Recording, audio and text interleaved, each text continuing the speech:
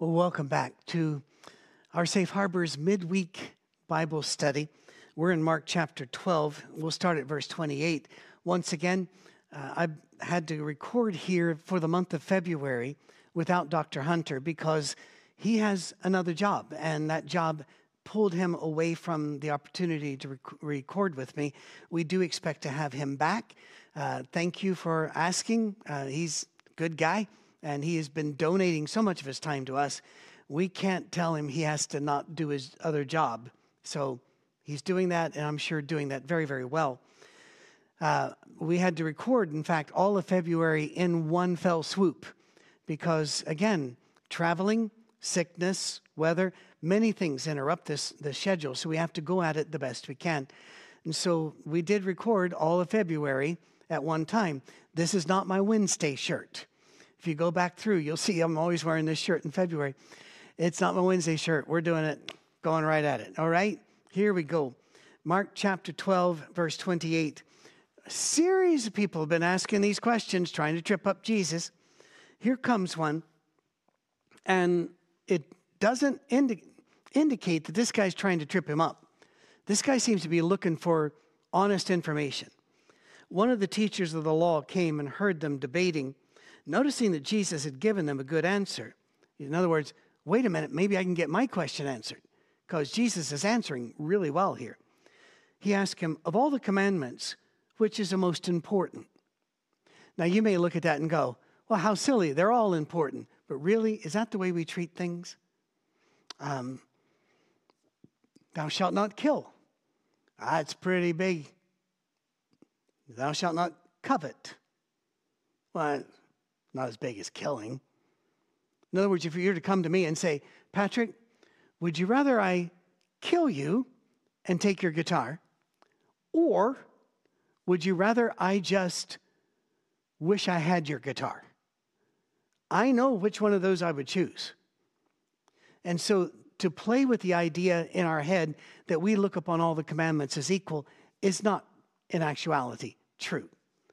And if you are an observant follower of God, in this time, that would mean you were a Jew, then you're going to try to make sure your priorities are the same as God's. And don't we do that even now that the Jews and Gentiles are all part of God's family? We want to know what's the most important thing. You know, how many times I've been in worship where in Protestant churches and they're going to take the communion and they will say, this is the most important part of our service. Have you ever heard that phrase? The Bible never uses that term, but we always look for what is the most important part. Arguably, you could say the other parts are important too, and as important, but I understand the arguments that people make for these. We always want to know, you know, I can't do everything for my wife. What's the most important thing I need to take care of? Can't do everything for your husband. All right? It's a good question. The most important one. By the way, I would have expected Jesus to dodge this one or to find a way to say, how dare we rank? But he didn't. He gave an answer, and the answer should make you very, very, very, very, very, very happy. Ready? The most important one is this. Hear, O Israel, the Lord our God, the Lord is one. Everybody listening to Jesus, and there would have been quite the crowd. They're in a temple court, which is crowded anyway because of Passover. But it's also this ongoing battle between Jesus and the religious leaders of all different, right, left, and center. It's a big crowd now. And what does he say? He says the Shema. Every Jew says the Shema every day. Every observant Jew. Most of them several times a day. Shema Yisrael, Adonai Adonai Echad. Hear, O Israel, the Lord our God is one. That's the Shema. It's huge in Jewish tradition and religion, in observance.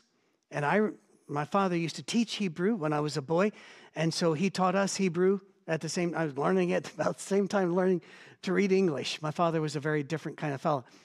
So we would learn these phrases, and my father would take me to synagogue on Friday nights. Not all the time. Probably in my entire life, 20, maybe 30 times. But I was able to follow the Hebrew because my dad had taught me that. And the beauty of it, but you would always hear the Shema. And you would hear it sung beautifully. And it is sung by the leader, the cantor of the synagogue. And they would hold out the name Lord and God, because the longer you hold it, the more reverent you are. It's a beautiful thing. I'd recommend, if you have the opportunity, to be invited to one of the services that you go. That said, the Shema, the most important one is, Hear, O Israel, the Lord our God, the Lord is one. That's not a command. That's just a statement. Here comes a command. Love the Lord your God with all your heart, with all your soul, with all your mind, and with all your strength. Wow. That's a beautiful one. Really comes out of Leviticus 19, if you want to look that up later. The second is this. Oh, you're getting a bonus answer. Love your neighbor as yourself. There is no commandment greater than these. So, if you had a chance to sit down with Jesus and say, listen, I'm a man or I'm a woman of sin. I try to do well, but as you know, God, I fail so often, and I'm sorry. I'm not really sure I can get to perfection, but as I try, what should my priorities be? What is the thing I need to do more than anything else? Do you think you'll pay attention to his answer? Well, I think so. I think you'll be leaning in at this point.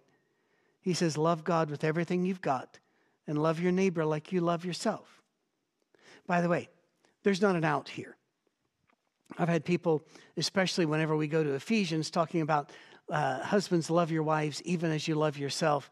You know, no man ever hated his own body, and I've had men say, but I don't love myself. I really hate my body. And I'm going, you say you hate your body, but you still let it watch TV that it likes, and you still take it places and give it food. So you really are treating your body as if you don't hate it at that stage. So love your neighbor as yourself. You're not out of it if you're going, I don't really like myself. No. Treat them like you are actually treating yourself. And we do treat ourselves. It's part of the human experience. Loving God and loving your neighbor. Did you notice something which is not mentioned? Actually, it's a whole pile of something. Observances, doctrines, how you're supposed to worship, where you're supposed to worship, when you're supposed to worship, who you're allowed to worship with, who you cannot fellowship in any way, shape, or form. What doctrine should be on the list that we have to sign before we... None of that. And so at our safe harbor, we've said none of that. None of it. I was recently asked, actually just when you're watching this, it'll be over a month ago, but for me, it was just less than a week ago, by a fellow saying, now, do you guys have like an elders group that and I said, no, we don't do it that way, because that was a Jewish setup, and it worked really well when you were in a communitarian culture. But now we are spread. So instead, I have a board. Our Safe Harbor has a board that keeps us scrupulously honest and clean in our dollars and cents. Everything is made absolutely, it looks good, it is good. It's not just legal, it's also moral, all the way through. But when it comes to doctrine, I'm kind of the lead voice here. But does that mean that I'm a solo Lone Ranger type? No. I hear from my house church, which meets here. This is in a private home that meets here, but I also hear from you. I hear from your house churches. I get questions or suggestions from Spokane, from Los Angeles, from Mexico. I get it from Canada. I get them from Tanzania and Mozambique. And we are a community. And so we listen to suggestions and we listen to ideas, but we also listen to, that doesn't work for me. You know, those are really rare right now, because let's face it, in a worldwide house church format, if you don't like something, you deselect it and you go watch something else, right? But some people think, well, you know, this is really good, but we could do better if we, and we listen to that. We're a true community that makes these connections. And when I go do these welcome home visits, I ask people, how can we love you better? What's working for you? What is not working for you? And so It's like we're all on the board, all right? There are no non-board members in our safe harbor. And that's even if you've not officially become a member. Well, why wouldn't you do that? Just let us know you want to be. Send us a note at info@oursafeharbor.com and give us your name and your address and contact info. We never share that without permission. Never. And we also don't bombard you. You only get one email from us a week, and that's if you've asked to be on the newsletter. So that's pretty cool, right? There won't be a test on the newsletter, but I really think there should be. Anyway, let's get back to here. Love them. And he says, well said, teacher. I always thought that was funny. Good job, God. Okay. You are right in saying that God is one and there is no other but him. To love him with all your heart, with all your understanding, with all your strength, and to love your neighbor as yourself is more important than all burnt offerings and sacrifices. Yes. It's more important than the way you do religion. It's more important even than the way you sacrifice yourself for his glory. To love God and love your neighbor trumps all of that. Jesus saw that he had answered wisely. Remember how this story started? He noticed that Jesus had answered wisely. Jesus noticed that he has answered wisely. And he said to him, you're not far from the kingdom of God. What does that mean? He says, you get it. You're just about there, buddy. Well, we would say he's in because Jesus has now beaten sin and death for us. So we're in. And if we're in, the guy that asked the good questions in. From then on, no one dared ask him any more questions. I would think one would learn after a while. After you touch the stove, that's hot, that's hot, that's hot. Maybe stop touching the stove. When Jesus was teaching in the temple court, he asked, why do the teachers of the law say that the Messiah is the son of David? David himself, speaking by the Holy Spirit, declared, and here he's going to make a quotation out of Psalm 110, verse 1. The Lord said to my Lord, sit at my right hand until I put your enemies under your feet. David himself calls him Lord. How then can he be his son? The large crowd listened to him with delight. All right, what? We don't get this. It's just not part of our culture. And when I say we, I'm really thinking worldwide here because I'm not really sure that we reach anywhere in the world that has this level of ancestor respect. Now, several Native American tribes have ancestor respect. I know that Taoism, Buddhism, there are certain levels of ancestor respect, certainly in Shintoism and Japan, but it's not quite the same. They believed, the religious people believed, that they were children of David, therefore that gave them status, and that David was up here, and they could have said the same with Abraham and Isaac and Jacob. Most of the time they didn't put Isaac and Jacob in that formula because their faith was different and not quite as powerful as that of Abraham. It was a big argument. Okay, here's the point. They're saying, why do they keep saying son of David? Because when you say son of David, what many people assume then is inferior to. That's what Jesus is saying. Why do some people think that the Messiah will be the son of David? Well, most of us would go, well, doesn't the Bible say that a whole bunch of times? It does, but it doesn't mean what they thought it meant. That's what he's getting at. Saying, is he the son? Because David, speaking by the Holy Spirit, referred to the coming son, the Messiah, as his Lord.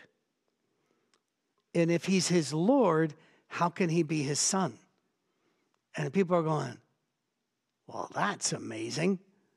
Never thought of that before, but that's a good point. And they're starting to hear things they've never heard in Scripture before. They're starting to see things they've never seen before. This is an intense week and a really good week for the people listening to Jesus. It will not end well for Jesus, but it will end well for all of humanity 3 days after the week's done. As he taught, Jesus said, I love this part, watch out for the teachers of the law. They like to walk around in flowing robes and be greeted with respect in the marketplaces and have the most important seats in the synagogues and the places of honor at banquet. You know what I love most about this is because they were there. He was able to say, watch out for them. They love wearing the fancy clothes. They love being respected. They love being everybody kowtowing to them. And, they have to sit in the best places of honor. And they have to be, looked upon as these great, grand people. He says, watch out for them. Listen what he says next. They devour widows' houses and for show make lengthy prayers. These men will be punished most severely. Oh my goodness. Right where they are, right in the temple grounds, Jesus has declared war on religious leaders who profit off of others and then declare themselves to be the holy ones. We mentioned this, a week or two ago, about televangelists. It's a phenomena that was big in America. It is smaller now, but it is still there, where they will, God requires that you send money to me. And by the way, the prosperity gospel, which is massive in Africa, South America, and other places, is a complete sham and shame. Preachers will come and say, you give that money to me, you give it to God, and God's going to bless you back 10 times, 100 times. But he's not going to bless you unless you sacrifice, and you got to give more. And the preachers end up having money, clothes, position, power, and their people are struggling to feed their children.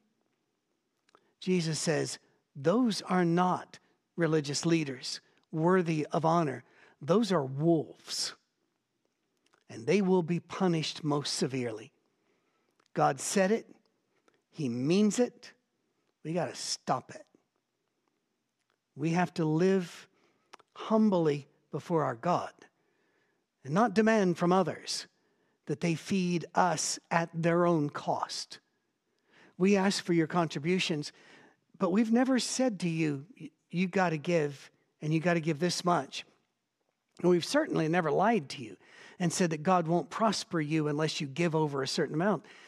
There was a great religious leader named Oral Roberts, who even went to the point of saying that God had told him if he didn't raise a certain number of millions of dollars by a certain time, God was going to kill him and take him to heaven. And he said so weeping on TV. And the most heartbreaking thing about this is while Christianity was ridiculed all over the world over this, millions of people sent him their money because they believed him anyway. What do you do? How do you handle this? Whenever Jesus didn't even have a place to lay down to call his own, how do you do this? We need to be listening to Jesus more. We need to be reading these stories more. And we need to be living these stories more. In fact, Jesus is going to point something out about the relative value of giving to God. Jesus sat down at the opposite place. I'm sorry, I read that wrong. Jesus sat down opposite the place where the offerings were put and watched the crowd putting their money into the temple treasury. This actually had become a show. It was supposed to be just giving to God, but there were people who made it a show. When you give kids something to put in an offering plate that goes by, if you go to a church that passes an offering plate, you know that they're going to hold the coins up and let them loose one at a time. Let them do it. Don't hurry them along. I've seen parents trying to shake it out of the kid's hand. Kid wants to drop the coins in. Kid wants to be part of the process. So let them do it. But when you grow up. We have a little basket here at our house church. I think most of our people give online or through our app, which is a fantastic app. If you don't know how to get it, send us a note at info@oursafeharbor.com. Super easy. In one place gives you access to the prayer wall, to all of our sermons and documents, what's happening, the news and the like. No push notifications unless you want them. You can also give through the app. I think most people give through the app It's called Tithely, but just get our app. Or some give through PayPal. A lot give through checks because there are no fees for those. Yay. But some of us here put our money in a little basket off to the side. Because of how I was raised, I do that. It saves fees, and I don't even have to make a stamp. I turn my check down so that all you see is the back. Is that required? No. But I look at this and I keep thinking, God doesn't want it to be a show. God doesn't want it to be look how much or how little that person's giving. Because we like to compare, don't we? And that's just, so this has become quite the show. Putting their money into the temple, shaking a bag of coins here, buddy. Many rich people threw in large amounts. But a poor widow came and put in 2 very small copper coins, worth only a few cents. Well, widows were the poorest people with the least opportunity back then. Many versions used to say put in 2 mites because that was the name of the coin, but that doesn't, in English, that can also mean a bug, and it doesn't mean much when it comes to money. So a few copper coins, or 2 very small copper coins, that's probably a better way to explain it to English speakers. If ever you can come to see us here at the Soundstage, we would love for you to do that. Again, let us know when you'd like to come at info@oursafeharbor.com. Because it's a private residence, we never give out the address. But we will tell you where to go park, and we'll bring you here, all right? That's because privacy is important, and the internet is the Wild West, right? But if you come, there are some things you can see here. And the owner of this house graciously gave one little window thing here to my wife and I, which I said one little as if that was, he's not being parsimonious, very generous. We said, well, we could do one window. And in there are some things made for us from our friends on the Isle of Skye in Scotland, but there are also some things from Israel.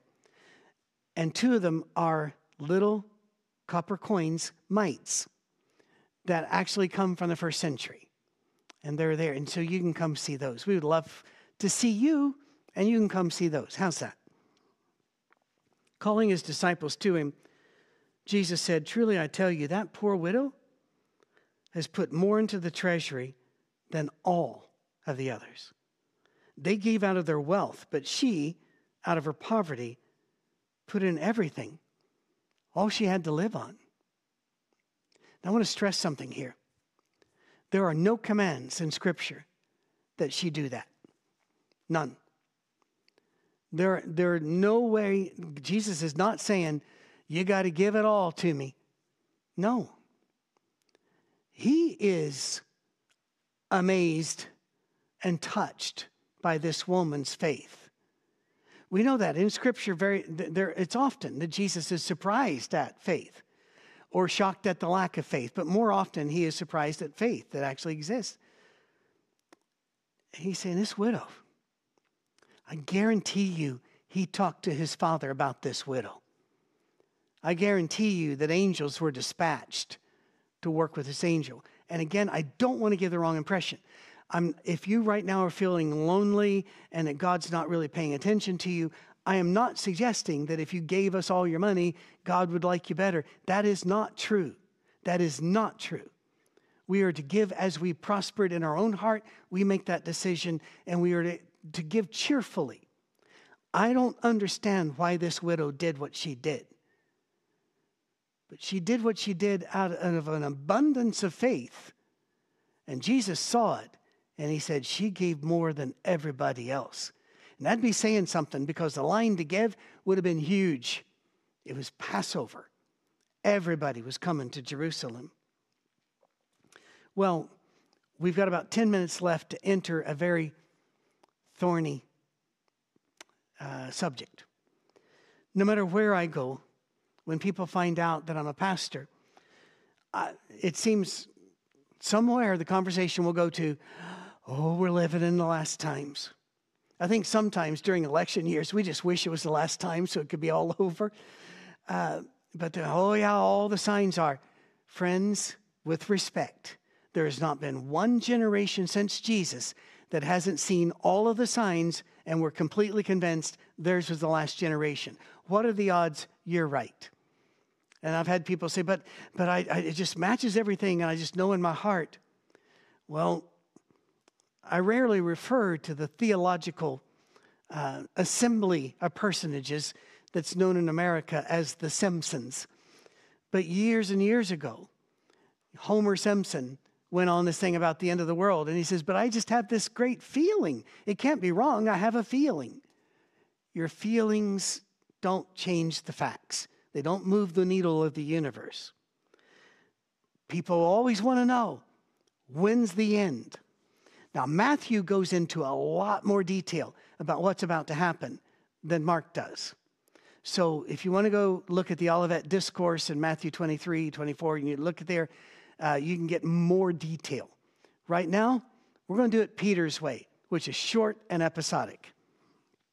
Chapter 13, verse 1. As Jesus was leaving the temple, one of his disciples said to him, "Look, teacher, what massive stones, what magnificent buildings. What's going on?" Well, Herod, in one of his attempts to make the Jews like him, even though he was a murderous, evil, half crazy, just crazy dude, was to restore and rebuild the temple. So for a long time, decades, he'd been restoring the temple. And quite frankly, he was making it really, really pretty and impressive. As pretty and impressive as the one Solomon built? Probably not. But he's been working hard on it. And the people were really impressed. And so one of his disciples is saying, wow, look at this. Isn't this great? Jesus says, do you see all these great buildings? Not one stone here will be left on another. Every one will be thrown down. Well, that kind of took the starch out of the happy day. And so people don't say much. There's no reaction to him that's recorded here. Later, as Jesus was sitting on the Mount of Olives opposite the temple, so they're all looking at it, when the sun comes down to a certain place, it just would light up the whole thing. Peter, James, John, and Andrew ask him privately, tell us, when will these things happen, and what will be the sign that they're all about to be fulfilled? Notice they didn't say, that's crazy talk, Jesus. They actually did say, all right, when? And they'd already lost temples before to invading forces. And is there going to be a way for us to know it's coming? Jesus said to them, watch out that no one deceives you. Many will come in my name claiming I am he and will deceive many. When you hear of wars and rumors of war, do not be alarmed. Christians, you want to underline that one? Do you want to? I know it's not easy. I work with a small community of Chinese people in our area. We have to communicate using translation services via Google or several different apps because I'm not going to learn Chinese at the age of 67. They will tell me the difference between tones, and I hear zero difference between that word that they've just said 8 times, but it means 8 different things. And they have a real hard time with English because English refuses to follow the rules. It says tons of irregular verbs, and spelling does not equal pronunciation most of the time, it seems, to them. So we have to work like this. Well, I'm recording this a month ahead, so this would have occurred at the end of January. I got a text from one of the Chinese people saying, Patrick, we saw the news today. Texas is at war. What's going to happen? Well, in American politics at the end of January 2024, Texas put up a wire to try to protect their borders from being overrun and their hospitals filled to capacity, the schools to capacity. They're trying to make a border. And the administration was saying, no, you can't put the wire there. They'd gone to court. The court said that Texas couldn't stop Border Patrol from coming and cutting the wire. Didn't say that Texas couldn't put up the wire. But the news lied. The news said it told them they have to take it down. That wasn't in the judgment at all. Whether or not you agree with the judgment, truth is truth. You got to deal with it. Well, then the news ginned up this thing about this is a new civil war because several governors if I understand correctly, 25 governors in all said, no, we're backing Texas because this is a real problem. And the news kept acting like this is civil war, this is civil war, this is civil war. Some of them even said 700,000 trucks are headed to Texas. All right, people, do the math. There are only a couple of roads down to that area. 700,000 trucks, I actually did the math. If they had gone side by side 24/7, would have still taken well over a month to get there. And they couldn't get there because there's no there for them to park. So I had to explain to Chinese people the best I could, this is the news. It's not true. You have to be aware that there are checks and balances. We're not going to war. Now, by the way, if you're watching this on February 28th and tanks are rolling in your streets, I got it wrong. But I don't think it's going to happen. I don't think there's a chance.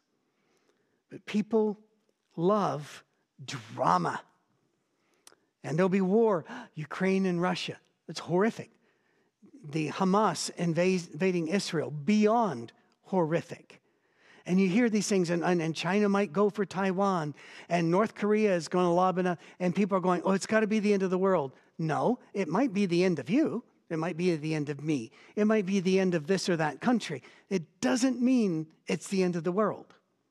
Countries have come into being and disappeared for thousands of years, and it wasn't the end of the world. So Jesus says, when you hear wars and rumors of wars, do not be alarmed. I think that you should be politically informed, but be aware that there are no neutral sources of information. So you look at them all, you do some thinking. That's hard. Do some thinking, sort it out, remember that God is still king, and move forward. He goes on, he says, such things must happen, but the end is still to come. Nation will rise against nation, kingdom against kingdom. There will be earthquakes in various places. I'll never forget that when Disney and, what do they call it, Epcot Center down in Disney World, down in Florida, way back, what was that, 1980-something, decided to do an official gay day for homosexual and like to be especially welcomed in their park. And no matter where you stand on that, not the point. Here's the point. Pat Robertson, one of those church TV preachers, said that God was going to punish them. Jerry Falwell, another TV preacher, said the same. And they both agreed that God was going to send hurricanes against Florida to punish them. Couple of things. One, no hurricane hit Florida for one of the longest stretches in modern history. So that was a dud.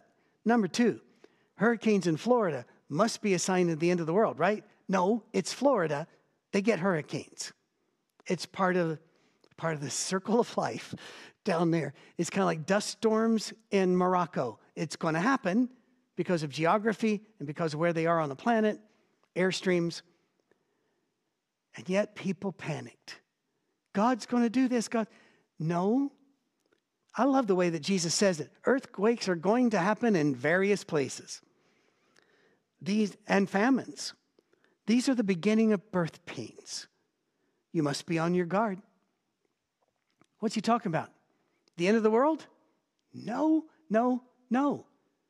That's not the question they asked. Now, in the Olivet Discourse, when you go to chapters 23 and 24 of Matthew, after he's just really bashed the Pharisees pretty hard, they ask him two questions. When will the fall of Jerusalem be, or the temple? And what are the signs at the end of the world?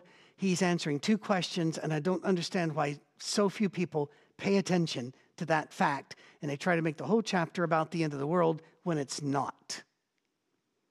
It is about the end of Jerusalem. And then, even in Matthew, where he says, but of that day and hour, the end of the world, no man knows, not even the Son. Jesus said, I don't even know it, but the Father.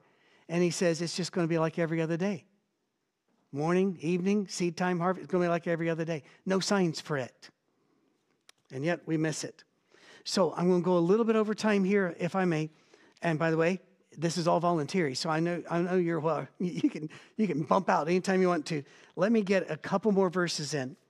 You must be on your guard. apostles, you will be handed over to the local councils. You will be beaten, flogged in the synagogues. Sometimes the least amount of Christians you can find is in a place where they claim they're gathering. Be careful.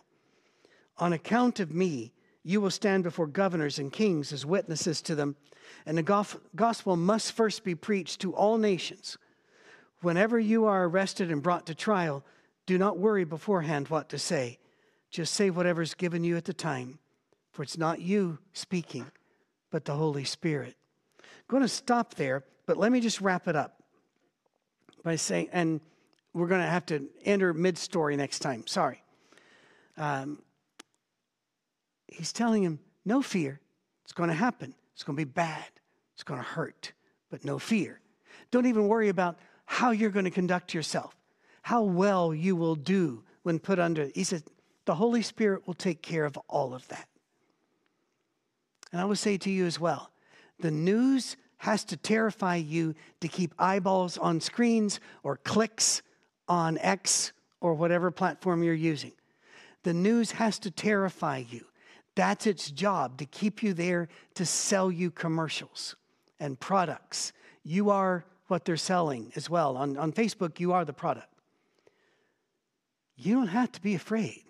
Fear's not an option. And love is never optional. The Holy Spirit will take care of this. What if I fail? You're not going to fail. Even if it looks like you failed, God's already got you in the palm of his hands. It's going to be all right. Be at peace. God will outlive this, and we will never die because he promised. Trust him? Of course we do. We'll see you next week.